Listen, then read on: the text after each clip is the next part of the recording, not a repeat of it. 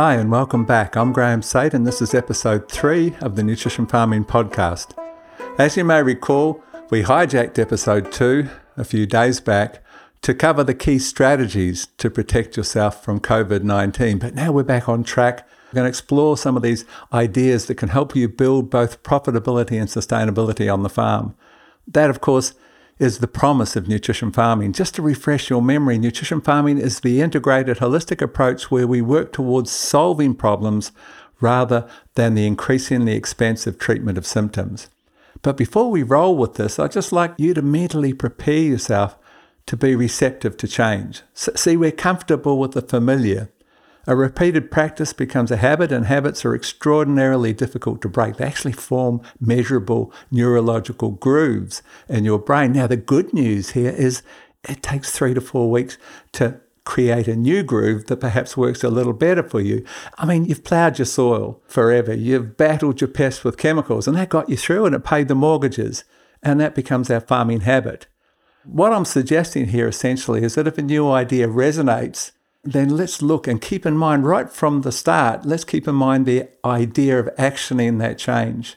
I mean, I've met farmers across the globe, some of whom have done dozens of courses in sustainable agriculture, but they haven't put a single first step into practice. They just keep listening. And what's happening here is that we're actually weirdly wired to hear ideas and to feel good that we even considered them. I'll share a little joke from an American comedian. He said, I was driving home from work the other day and I see a bloke on the side of the road pushing a trolley filled with a whole bunch of junk, and I realised he was homeless and that was his worldly possessions in that trolley. And I thought, I can stop right now. I can call him over. I can offer to take him home. I've got a spare room in the house. I've got a wardrobe full of clothes I don't wear. I can feed him some good food. I can dress him. I've got friends with businesses who could so easily give him a job. I could change that guy's life right here and right now. And then I drove on and thought, geez, you're a good bastard for thinking of that. Now, what I'm saying here is I don't want you to be listening to these ideas and think, geez, I'm a good bastard because I listened. I want you to get out and try some of these ideas. So let's talk about harnessing humus. In the first episode, you might recall we talked about the role of humus in countering the greatest challenge that we've faced to this point. Now, you might be thinking, well, COVID-19 and the associated economic crash is surely the biggest challenge. It's not. That challenge doesn't impact whether most of us will be here in 20 years' time, like perhaps the climate change challenge does. So, as I mentioned, the biggest player in our response to global warming is that recognition that the largest component of the CO2 that thickens the blanket, traps the heat and changes our world, the largest percentage of carbon came from our soils when we went from 5% down to 1.5% organic matter. And the strategy is learn the techniques to grab it and put it back in the soil. And then we've also got this wonderful side benefit in terms of managing the new gold, water. I'm talking about, and understanding that a 1% increase in organic matter means that your soil can hold 170,000 litres of water it couldn't hold previously. There's no evaporation. There's no carbon footprint moving it to the farm. The plant takes it from the sponge called humus as it requires. So let's talk about harnessing humus. Let's talk about the top 10 tips for boosting organic matter. And the first of those relates to how you finish off your cover crop. Now, the most common strategy, if you're growing a green manure or a cover crop, is to burn it off with a herbicide. And I'm suggesting that may not be the best idea. The reason for that is that there are 3 minerals which are required in most soils that we test that have a cycle. There's the carbon cycle, the nitrogen cycle, and the sulfur cycle.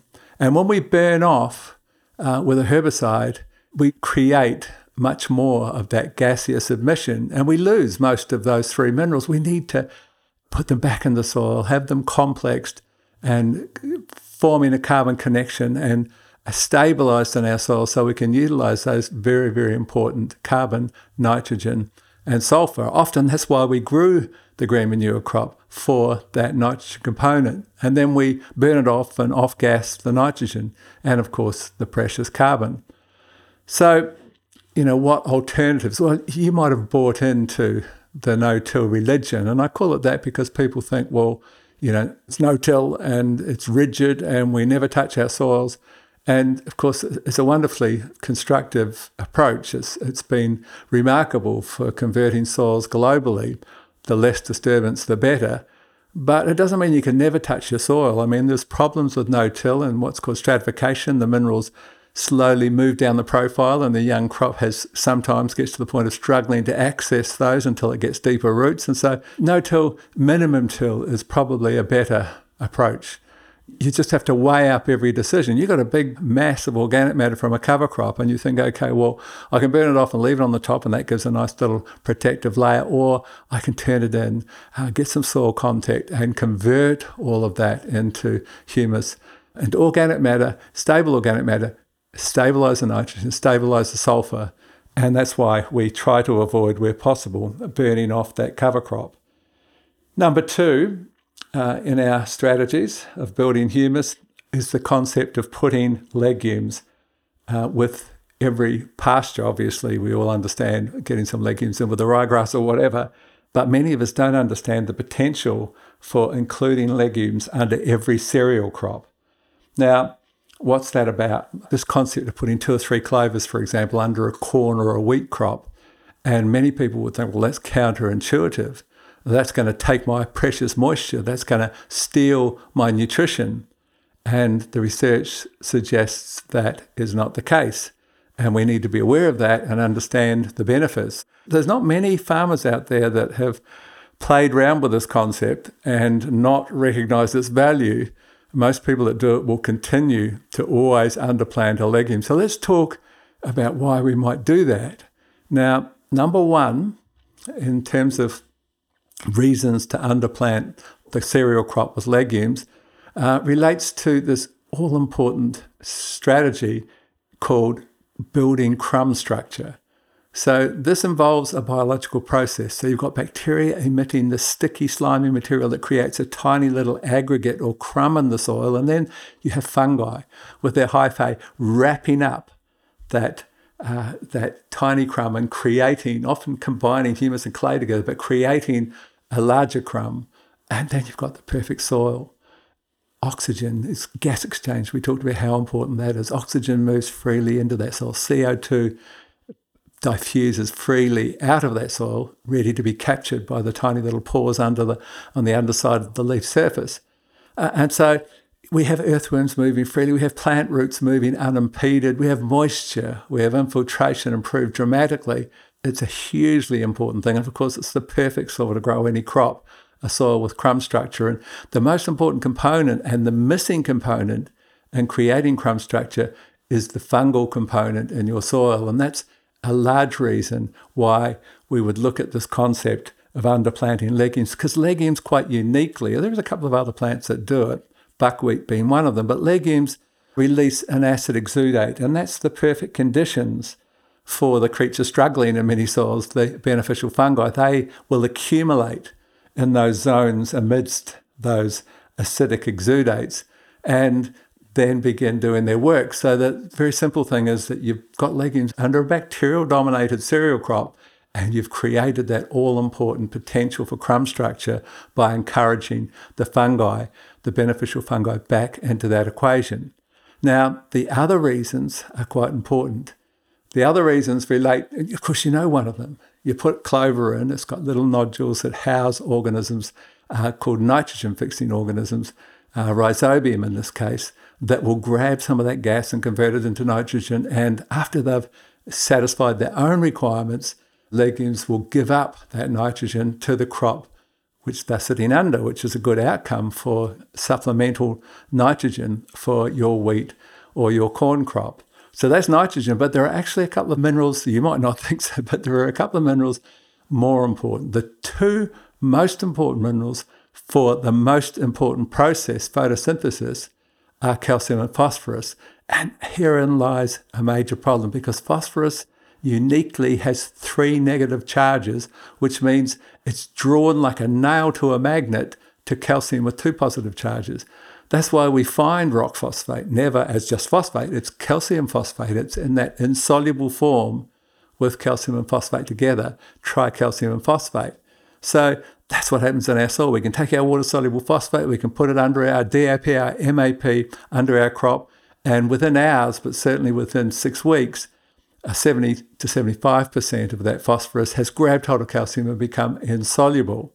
Now, what fungi do is release an acid, just like we do to take rock phosphate and make soluble phosphate. We add an acid. We add phosphoric or sulfuric acid to create DAP or superphosphate.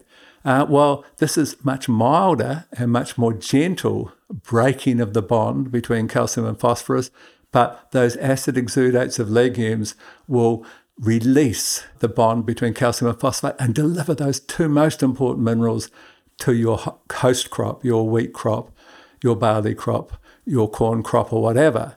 So that's probably the biggest single reason that we might look at this concept of always planting legumes under a cereal crop. So continuing our list, number 3, we're going to talk about the importance of planting cocktail cover crops. Now, I've talked about the importance of including 5 species in a blend that research has shown us can release phenolic compounds in the soil, or the plant roots begin pumping out phenolic compounds, and these antioxidants spark beneficial soil life. And we see very rapid changes in soil structure. And we see the speeding up of humus creation, and we see biology thriving. There are tests to confirm this. There's a wonderful test from Brookside Laboratories called the Soil Health Test that measures a number of parameters about minerals, microbes, and humus, and you get a soil health score between 1 and 50. And basically, the largest jump in that score from many things tested has been the adoption of cocktail cover cropping. So there's some scientific evidence of the value. There's also a wonderful little tool out there called the microbiometer that measures microbial biomass. And once again, you will always see this substantial jump in the increase of microbial biomass. And you'll see now that this microbiometer also includes a capacity to measure the fungi to bacteria ratio. Before it just measured soil biology. Now it also will give you an indication of the fungi to bacteria ratio, and you will see the changes linked to this concept of cocktail cover cropping. So once again, we're talking about 5 families, if you recall, that need to be included in that cover cropping blend. They were grasses, cereals, brassicas, legumes, and ctenopods, or some pronounce it as quinopods. So what are quinopods? Well, it's a pretty small group. Basically, it includes everything in the beet family. So in some countries where sugar beets are a commercial crop, that becomes the very cheap source of seed to have your quinopod percentage. So it's the beet family, it's spinach, it's quinoa, and it's amaranth. Even some of our weeds are part of the amaranth family. So if you just add a little percentage, only a small percentage of something like fat hen, for example, that's an amaranth, and that can serve as your quinopod component. So how much of each of these things do we build into that 5 family blend? Well, with the quinopods, it's just a small amount. That's why it's not a huge cost. It's only 1%. On my farms, I usually put 2% in the blend just to make sure I get that 1% germination, in the end story. We use silver beet in that case because sugar beet's not readily available, but at 1%, it's not a huge cost. Now, what about brassicas? You don't want huge percentages because they release exudates called isothiocyanates that can be quite dissuasive against beneficial organisms like mycorrhizal fungi, for example. So you don't want the paddock filled with them. 5 to 6% basically of brassicas is what we would put into that cover crop. So that's the concept of cocktail cover cropping as a primary humus building strategy. Now let's look at number 4 and our top 10 humus building hints. And we're talking about discovering humates. Now, if you've not yet discovered the benefits and potential of humates, you've got some real nice surprises coming. Let's talk about what they are. Well, basically, they involve 2 natural acids, humates, that are called humic acid and fulvic acid. When we compost, the better we compost, the higher percentage of those two natural acids we naturally create when we compost. So soils that are high in humus, if they're alive, and some peat soils are not, but high humus soils contain naturally high levels of those two most powerful natural acids. So the good news in terms of low humus soils and how we can benefit from these two natural acids, humic and fulvic acid, is that we can extract those two acids from ancient organic matter in the form of certain types of brown coal. And so that can give us that sort of concentrated effect. We can create soluble granules or liquid forms that can be added and combined with fertilizers. And there are just so many benefits. If you've not heard about humates, let's talk about them. We'll talk about them in much more depth in subsequent presentations. But basically, there are measurable changes to almost every parameter of soil structure. There's evidence that we can increase the uptake of all nutrients by a third. So that includes fertilizers, but it also can be used to magnify the effect of chemistry.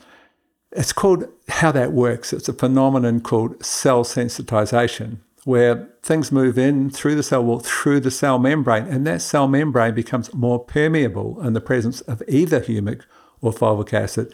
And it means you can suck up about a third more than what otherwise would have been uptaken. So that's a huge, wonderful outcome.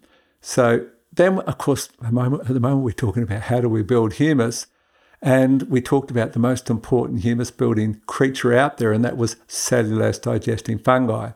And we mentioned, if you do soil life tests, that these creatures are very commonly missing in our soil, but they're responsible for the stable humus that will remain in our soil for 35 years, longer than most of us will be on the farm. As I mentioned, when you do soil life tests, we find that those organisms, those beneficial fungi, are seriously lacking in most of the soils that we check. So bringing them back in this nutrition farming strategy is of paramount importance. So what's the most important stimulant, the most powerful stimulant for beneficial fungi? It's called humic acid. Fulvic acid doesn't have much impact. It's much smaller and it predominantly feeds bacteria, but humic acid's filled with long-chain carbohydrates that beneficial fungi absolutely love. They'll survive and thrive really well when you stimulate them. So humates are stimulants for fungi, which in turn will sponsor crumb structure and help reclaim the humus-building apparatus of your soil so that the organisms work better, the humus-building organisms, everything works better. And basically, that's one of the primary reasons that humic acid may be amongst the most important of regenerative strategies. So before we move on and talk about number 5 in our list of top 10 humus-building strategies, I'll digress for a moment. If you've ever been to any of my talks, you know how often that happens, but usually there's some fun involved in those digressions. In this case, I'm going to talk about a study out of Australia by the National Bank where they looked at what determines profitability in agriculture. So they've got a set of criteria to determine whether they loan money for someone to buy their neighbour's farm. And they tick the boxes and they say, yes, you qualify for the loan, and then too many of those loans are falling over, and hence the need for a second look at what determines profitability. To the surprise of the researchers, looking at everything, and of course there are many things that could be involved. It could be the amount of NPK you use, the size of your tractor, your accounting skills, your marketing skills, either of which could be important. But to the surprise of the researchers, the most important single determinant was the percentage of organic matter in your soils. They actually put a value per 0.1% increase in organic matter. Your soil was worth so many hundreds of dollars per acre more because that reflected its productive potential. So that's the perfect example of the dovetailing of sustainability and profitability, which is part and parcel of the win-win scenario that is nutrition farming. So let's talk now about number 5. And what we're going to talk about here is embracing compost.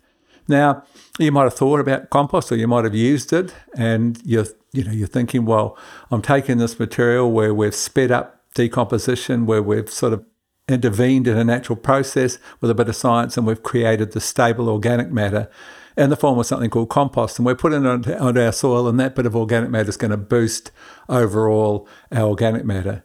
But that's only a very small part of what's happening when you use compost. Because of that huge diversity and number of organisms present, and particularly when we add compost to chemically farmed soils, basically what we're doing is helping reclaim the humus building capacity of those soils. So many of these organisms, the fungi, the bacteria, are lacking in our soils. There's 5 billion organisms of teaspoon in our healthy compost, over 30,000 species, different species in that compost. And basically, the finding is that compost increases soil carbon by many times more than the carbon it contains. So it's a stimulant.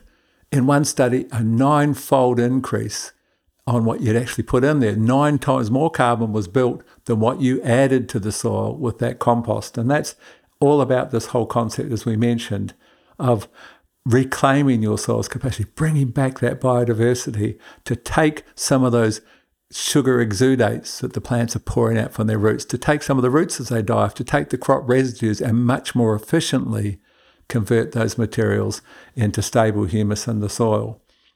Compost, massive, amongst the most important inputs, in my opinion. We all should be looking at compost if we can, or utilising compost if that's viable for us. Councils should be composting as a no-brainer with all that organic matter, and possibly even using human waste in combination with that organic matter to create actually quite a wonderful compost in some cases. So number 6 in this list involves the concept of minimising tillage. So the simple principle here is that fungi do not enjoy the intrusion of cold steel. In fact, tillage slices and dices the fungi. And there's another thing happening every time we open a soil. Every time we open up a soil, we oxidize some of the carbon.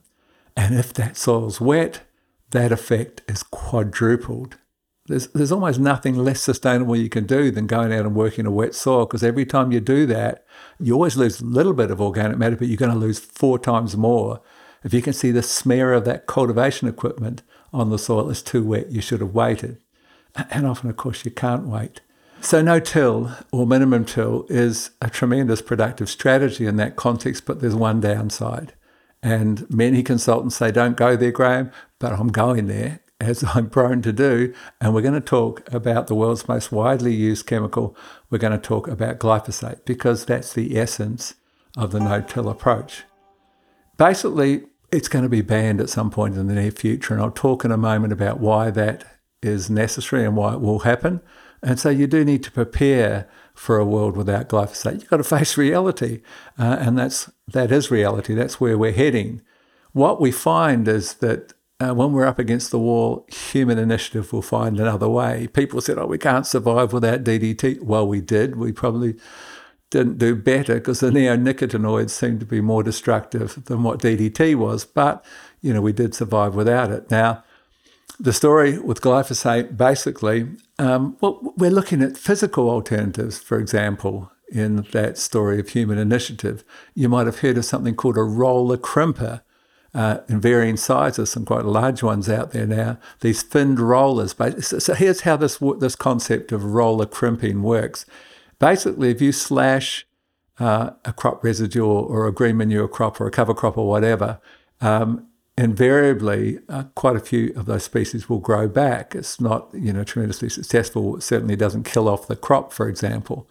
But if you run this very heavy finned roller and you bend over, crimp over that plant, you're actually cutting the top from the bottom and the bottom from the top, and everything dies. And you've created this beautiful layer of organic matter through which you can direct drill, sometimes before or sometimes after the roller crimping process, and you've cut out the light, you've cut out weed germination, you're feeding the soil. It's a tremendous concept. It's not always that effective on straight grasses. It works beautifully on broadleaves or a mixture of grasses with broadleaves, but sometimes there can be a bit of an issue when we get to trying to roller crimp grasses and bend them over and be successful on the entire crop. So let's have a little bit of a closer look at glyphosate. I think it's important. I think we need to understand it. Starting off with the concept of basically Hippocrates, the founder of modern medicine. He made the comment, let your food be your medicine and your medicine be your food. And we're increasingly realise just how profound that statement is, as hundreds of studies now confirm that we were supposed to get our nutrition from food, not from a bottle on the chemist shop shelf. So Why? Because food contains all of the cofactors that determine the uptake and utilisation of the major minerals or nutrients present. So it's much different than a supplement. Those cofactors, they really govern how well, this is what makes food our medicine. But most of our foods that we're consuming now are contaminated with the world's most widely used chemical, glyphosate, and that includes things like our daily bread, our dairy products. Most of our meat products are fed things like sorghum that have been sprayed with glyphosate or crops that have been treated with glyphosate, and the list goes on. Many cereal grains fed to livestock and humans are now desiccated with glyphosate before harvest. Most cheap loaves of supermarket bread have 30% Roundup Ready soy, which is sprayed with glyphosate during the crop cycle, and we're sending our kids off to school with sandwiches made from that bread. It doesn't seem like a great idea to me. So we need to have a closer look. Where did it come from, this chemical? Well, it was originally patented as a chelating agent that could strip manganese off industrial boilers, and then they found that it killed microorganisms. So it was patented as an antibiotic, and then, of course, the big one, it was discovered that it had a systemic impact on plants and could kill most plants on contact. And so began the simplification of broadacre farming, particularly. You could take out everything now. You could kill the roots, and that was a tremendous benefit for a lot of people. Now, one of the men that I really, really admire out there in terms of researchers and scientists is a professor called Professor Don Huber. He's a wonderfully accomplished scientist with over 300 published papers. And he's become something of a whistleblower relative to this chemical glyphosate. So when he first started having a closer look, he was trying to explain a phenomenon called yellow flash that shows up on Roundup Ready soybeans. And so you get this blotch, this yellow blotch that comes across the paddock. And when you analyse to see what on earth's going on, you find manganese deficiency. And it was thought maybe the glyphosate was entering through the leaf and somehow impacting with its chelating capacity, somehow impacting manganese availability. And, Don's got 2 or 3 degrees, and he's a plant pathologist, and he's got, a very good understanding of microbiology and so forth. And he thought something else was involved, and he was the first to demonstrate that glyphosate kills a group of organisms called manganese-reducing organisms on contact. It also kills a group of organisms called iron-reducing organisms. So both of these organisms, groups of organisms, make iron and manganese available to our crops. And you might say, well, they're not that important. They're just trace minerals. I think I can do without them. Well, think again, because when we talk about plant resilience and we talk about plant immunity, we find that manganese particularly, but manganese and iron are involved in enzymes and processes throughout the whole story of plant immunity. So it's not, it's not unimportant that we shut down these 2 minerals. I mean, one of Don's more recent studies has shown that long-term use of glyphosate will predispose you to 40 different diseases. You're going to have more likelihood of succumbing to those diseases because of this compromising of plant immunology. So it's quite a picture. And one of the studies where just 2.5% of the applied glyphosate reached the soil, there was an 80% reduction in manganese uptake and a 50% reduction in the uptake of iron. Basically, Don's research, amongst a few others working in this field, triggered the health world to say, well, we were told that you could drink the stuff, it's completely safe. And so we saw people start looking a little more closely at its impact on our health. I mean, there'd already been several studies or findings relative to its impact on beneficial gut bacteria. We see countries like Denmark, that have banned the import of Roundup Ready food because they noted this quite destructive effect on the guts of livestock eating that produce. We saw when we first started importing the GM soy for cheap bread into the UK, we saw the British Medical Council stand up to be counted and say, look, there's been this huge increase in gluten intolerance, this huge increase in allergies that seem to be directly linked to the inclusion of this soy flour into our bread. But basically, I ask the question everywhere. I say, how does glyphosate work? And very, very few people can tell you this is the world's most widely used chemical, and you don't know how it actually works. There are 2 or 3 modes of action, but the most important is that it shuts down a pathway called the shikimate pathway. Now, the story is that mammals don't have a shikimate pathway. And you might think, well, no worries, mate, that's good. We're okay. There's no problem. But everything else does. So, the plant has a shikimate pathway. The microorganisms surrounding the plant roots, they have a shikimate pathway. Birds, fish, everything out there except mammals has this pathway that determines the utilization of 2 amino acids integral to immunity. So what we've done with glyphosate, you could argue, is compromise immunity. We've brought a sort of form of AIDS into most parts of nature, and you can say, well, no worries, it didn't impact us. Sorry, you need to think again. We're talking about a 30-foot digestive tract that houses 100 trillion organisms. We're talking about a life within that governs every aspect of our health, including brain health. And those organisms, there's 10 times more of them than there is cells in our body.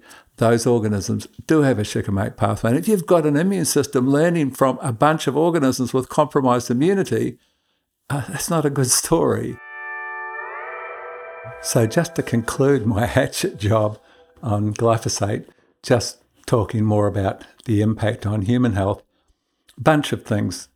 Several countries have banned the chemical because they found this very, very strong link between an increase in kidney failure and liver problems associated. It started with, I think, Ecuador and Sri Lanka have been the first 2 to ban, and there's several other countries that have followed. There's a system that we have, an enzyme system that's called the lucky bastard gene.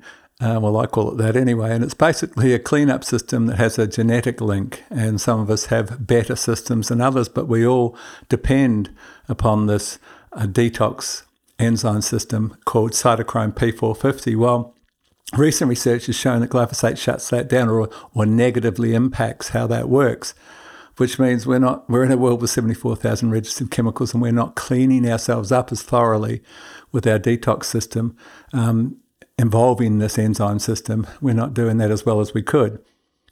How many of you have ever heard or known that there's a condition called glyphosate-induced vitamin deficiency that is now suspected to be linked to childhood cancer? Not many of us even knew there was such a thing, but it gives you some idea. And then, of course, we see the World Health Organization, the very controversial World Health Organization at this point in time relative to COVID-19. But we see their statement from a couple of years back where, with all of the current research, glyphosate is a definite animal carcinogen and a probable human carcinogen. Now, since that time, of course, we now know that it's a definite human carcinogen because there are thousands of lawsuits in the wings relative to the link between non-Hodgkin's lymphoma and glyphosate. And of course, the last 2 of those were $1 billion apiece. And so we've got thousands potentially at $1 billion apiece. So I think Bayer are in trouble in years to come, to say the very least. So, I don't like sharing this really because, I think we need to be doing all that we can to get this out. But this is a pragmatic approach, basically. There's no, you can't do this, you can't do that. It's how can you do it better is the nutrition farming approach. And there is a way where we can reduce or we can speed the breakdown of glyphosate while reducing how much we use. So I will share that with you. Basically, it involves the use of fulvic acid. And fulvic acid, you can get it in powder or liquid form. It's much more cost effective as a powder. And you're using about 100 grams per hectare of fulvic acid powder added to the glyphosate. Increases the uptake by 1/3. Remember, that's what fulvic acid does. So you can use at least 30% less glyphosate. Now, there's another finding that all chemicals have a sweet spot relative to pH. We know that diethane at a pH of 7 has a half-life of 18 hours, but a pH of 5.2, that fungicide extends out to 18 days, which is half-life, which means you've got a month's protection versus a couple of days protection, just because you've got the pH right. Well, what's the sweet spot for glyphosate? Most of us know it needs to be below 5, and we add a little bit of ammonium sulfate to pull it down to perhaps 4.7, but I mentioned my friend Bruce Tanio, who's no longer with us. Bruce did some substantial research to find where was the sweet spot for glyphosate. And what he discovered, surprisingly, was 2.9 is where glyphosate kicks ass, as they say. And so how do you get down to 2.9? You use citric acid. Every shed needs a bag of citric acid. It's the cheapest. It's actually quite a good thing to put in the soil because it's a natural substance that's also a chelating agent, and it's an inexpensive way. 100 grams per 100 litres drops pH by 1 pH point. So 6 becomes 5 at 100 grams. 200 grams will take 6 down to 4 and so forth. So we add that into our glyphosate, pull the pH down to 2.9, and again, there's about a 30% reduced requirement. So if you're using fulvic and citric together and you put a good penetrant with that, you can seriously reduce the amount of glyphosate you're using. But as importantly, we want to make sure that there's not residues sitting around the soil for too long. The problem from a biological perspective is that glyphosate kills algae, and algae produce sugars that are a food source for our main workers, fungi and bacteria. So if we can remove those residues, we can fast track the breakdown of glyphosate, which is a bacterial breakdown. Well, fulvic acid has this massive 1400 cc, so it can absorb things. It absorbs the glyphosate. The bacteria who are mainly responsible for breaking down glyphosate go like bees to a honeypot. A spoonful of sugar helps the medicine go down. They whip into that embedded glyphosate within the fulvic because they love the fulvic. They don't particularly like glyphosate, and that speeds the breakdown of glyphosate. So there is ways. There's always ways we can do things more sustainably. So we're going to move on now, and we're going to talk about the 7th humus building hint, and we're talking about bringing back your earthworms. So I ask people wherever I travel, how many of you have got significant numbers of earthworms, and very few hands go up. There's the short story about the benefits of earthworms. They create humus, all-important humus, 4 times more rapidly than standard decomposition. At this time when we need to sequester carbon, they seem pretty important, to say the least. And when you look at what comes out their rear end, oh my goodness, what a remarkable fertilizer. 10 times more potassium, 7 times more nitrogen, 5 times more phosphorus, 3 times more magnesium, 1.5 times more calcium. You've got a little fertilizer machine in your soil. And basically, what we're trying to achieve with this farming approach, the holy grail of nutrition farming, is to work towards an average of 25 earthworms per shovel. And if you could achieve that, how much fertilizer are you producing? Well, you're producing 300 tonnes of earthworm castings per hectare per year. Do you understand how amazing that is? I mean, if you buy earthworm compost at a really good price, which is like $100 per tonne in bulk, you just got $30,000 worth of free fertilizer. You hit pay dirt, literally, in that instance. There's other benefits with earthworms. They incubate a unique group of organisms that are only found in their gut or in their poo. So if you don't have earthworms, you don't have that unique group of organisms that can boost nutrient uptake, that can protect from disease, and the list goes on. So that's why worm juice is a really good fertilizer. You're just running water through the bed, picking up that unique microbial inoculum with many, many benefits. So bring back your earthworms. Number 8, when we talk about building humus more efficiently, breaking down our crop residues. It's so common for me to walk onto a farm and see residues that are 12 or 18 months, have been sitting there for that long. Now, there should be nothing after 6 weeks. If you've got sufficient cellulose digesting fungi, who are the creatures responsible for that more fibrous material, there should be nothing there 6 weeks later, and that's very rare to see. You see it, but in good active soils, it's gone within 6 weeks. And so you need to give it some help. You can bring in inoculums, cellulose digesting inoculums. You can make fungal-dominated compost teas. You can bring in creatures like trichoderma that offer many other benefits, including disease control, but they're really voracious cellulose digesters. You can even use beneficial anaerobes like EM or my product BAM, for example, that will work. They're facultative anaerobes. They'll work very, very voraciously in the presence of oxygen. But whatever you're going to use, whatever inoculum you might bring in there to speed that breakdown and create humus more efficiently, I talk about the lunchbox approach. You send the workers off to work with a lunchbox, and it depends on what that worker is. If it's a bacterial brew, you're going to send it off with fulvic acid, molasses, sugar, those kind of simple foods for bacteria. But if it's a fungal brew, it's trichoderma. You're going to see it with the more complex foods. So they'll hit the ground running and they'll colonize more efficiently and more rapidly. And so we're going to include fungal foods like humic acid, like seaweed kelp fertilizers and so forth, the kind of materials we'd use. So number 9 in our list of strategies to build humus is oxygen. I mean, the most important single element for plant growth is not NPK, it's not calcium. The most important element is oxygen.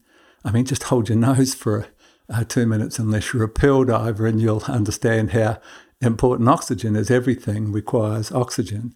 It is so hugely important. And so we've talked about one of your principal roles is managing gas exchange. How freely does oxygen move into that root zone, is utilised by the organisms around the roots and the plant roots themselves, and then breathed out. Of course, the byproduct of oxygen metabolism is CO2, and then the CO2 moves from the soil, is captured by the plant, and so continues the process of photosynthesis. So gas exchange is huge. How freely does oxygen come in? How freely does CO2 come out? And that's about keeping the soil friable and open. And that's a huge story if you've got high levels of magnesium, for example, because magnesium has a closing effect, a tightening effect in that soil. And that's where we look at things like gypsum, for example. Gypsum is calcium sulfate. And basically it ionizes apart and the sulfur component joins onto magnesium, which is, of course, magnesium sulfate, the most leachable form of magnesium. And sodium, you form sodium sulfate with gypsum. And those are the two most leachable forms of the two minerals that tighten the soil more effectively than any other. So if we could pull out our excess sodium and our excess magnesium, it can make a huge difference. And so if we can't afford to put gypsum onto the whole paddock, then we can use things like micronized liquid gypsums. That's a really good strategy. You can just put them right into the root zone and open up that area and get that soil breathing immediately around the roots. And if you put legumes under your cereal crop, those fungal-based aggregates, that's going to improve gas exchange because oxygen comes more easily into that crumb structure and CO2 comes out more easily. So I've just realised that I haven't got 10, I've only got 9. And I said I had the top 10 strategies. So let me just think so I'll just add an extra little thing because I get people contacting me constantly. Last week, I had an agronomist from Kenya who grows flowers contact me, who'd done my course when I was in South Africa at some point. And he was talking about humus building in his scenario. And he said he struggles so hard in these lighter subtropical soils to build significant amounts of organic matter until he discovered this. And I'm about to do this on my own farm based upon that email. He discovered between rows, he's growing flowers. Between the rows, he was trialing different cover crops, and he found that cowpeas were the solution. You grow cowpeas if there's an edible form over there, but even if you weren't eating them, I mean, of course, we've talked about that stimulation from that legume, creating the fungi, but then turning that back in. That has been the greatest strategy that he's discovered. And he's really significantly, trebled organic matter in the last 2 or 3 years with the use of cowpeas. So that's going to be my strategy. I'm going to test that out on my research farms just to see if there's anything to it in my conditions. So to conclude, episode 3 of the Nutrition Farming Podcast, I don't know that I actually defined the word humus, but let's do that now. Humus is the sweet-smelling, chocolate-coloured substance that's produced by microorganisms and it becomes their home base. It's the only thing in the soil that can hold all minerals, and it holds its own weight and moisture. And so the list goes on and on in terms of the benefits of this wonderful substance. I mentioned that humus, the etiology, the derivation of the word means pretty much the same as humans, and it also means pretty much the same as the word humility, and it's our lack of humility that brought us to this point. So I might conclude with a great quote from the author Tom Robbins. Here it is. What he said was, although the surface of our planet is 2/3 water, we call it the earth. We say we are earthlings, not waterlings. Our blood is closer to seawater than our bones are to soil, but that's no matter. The sea's a cradle that we all rocked out of, but it's to dust that we go. From the time that water invented us, we began to seek out soil. The further we separate ourselves from soil, the further we separate ourselves from ourselves. Alienation is a disease of the unsoiled. That's a particularly important message for the millions of city folk who have really lost that connection to nature, to where their food came from, to that important, most precious of all substances called topsoil. Another little quote from Aldo Leopold: "We abuse the land because we regard it as a commodity belonging to us. When we see land as a community to which we belong, we may begin to use it with love and respect." And that, my friends, is what our Aboriginal community have done for the past 60,000 years. We've got a great deal to learn from these people in that context. So, on that happy note, thanks so much for listening. I hope there was something you gained from the podcast. If you liked it, please share it, perhaps even review it. It has a great impact when we get those nice reviews. So until next time, which will be a month away, I'll be talking to you again then. Stay happy, stay healthy.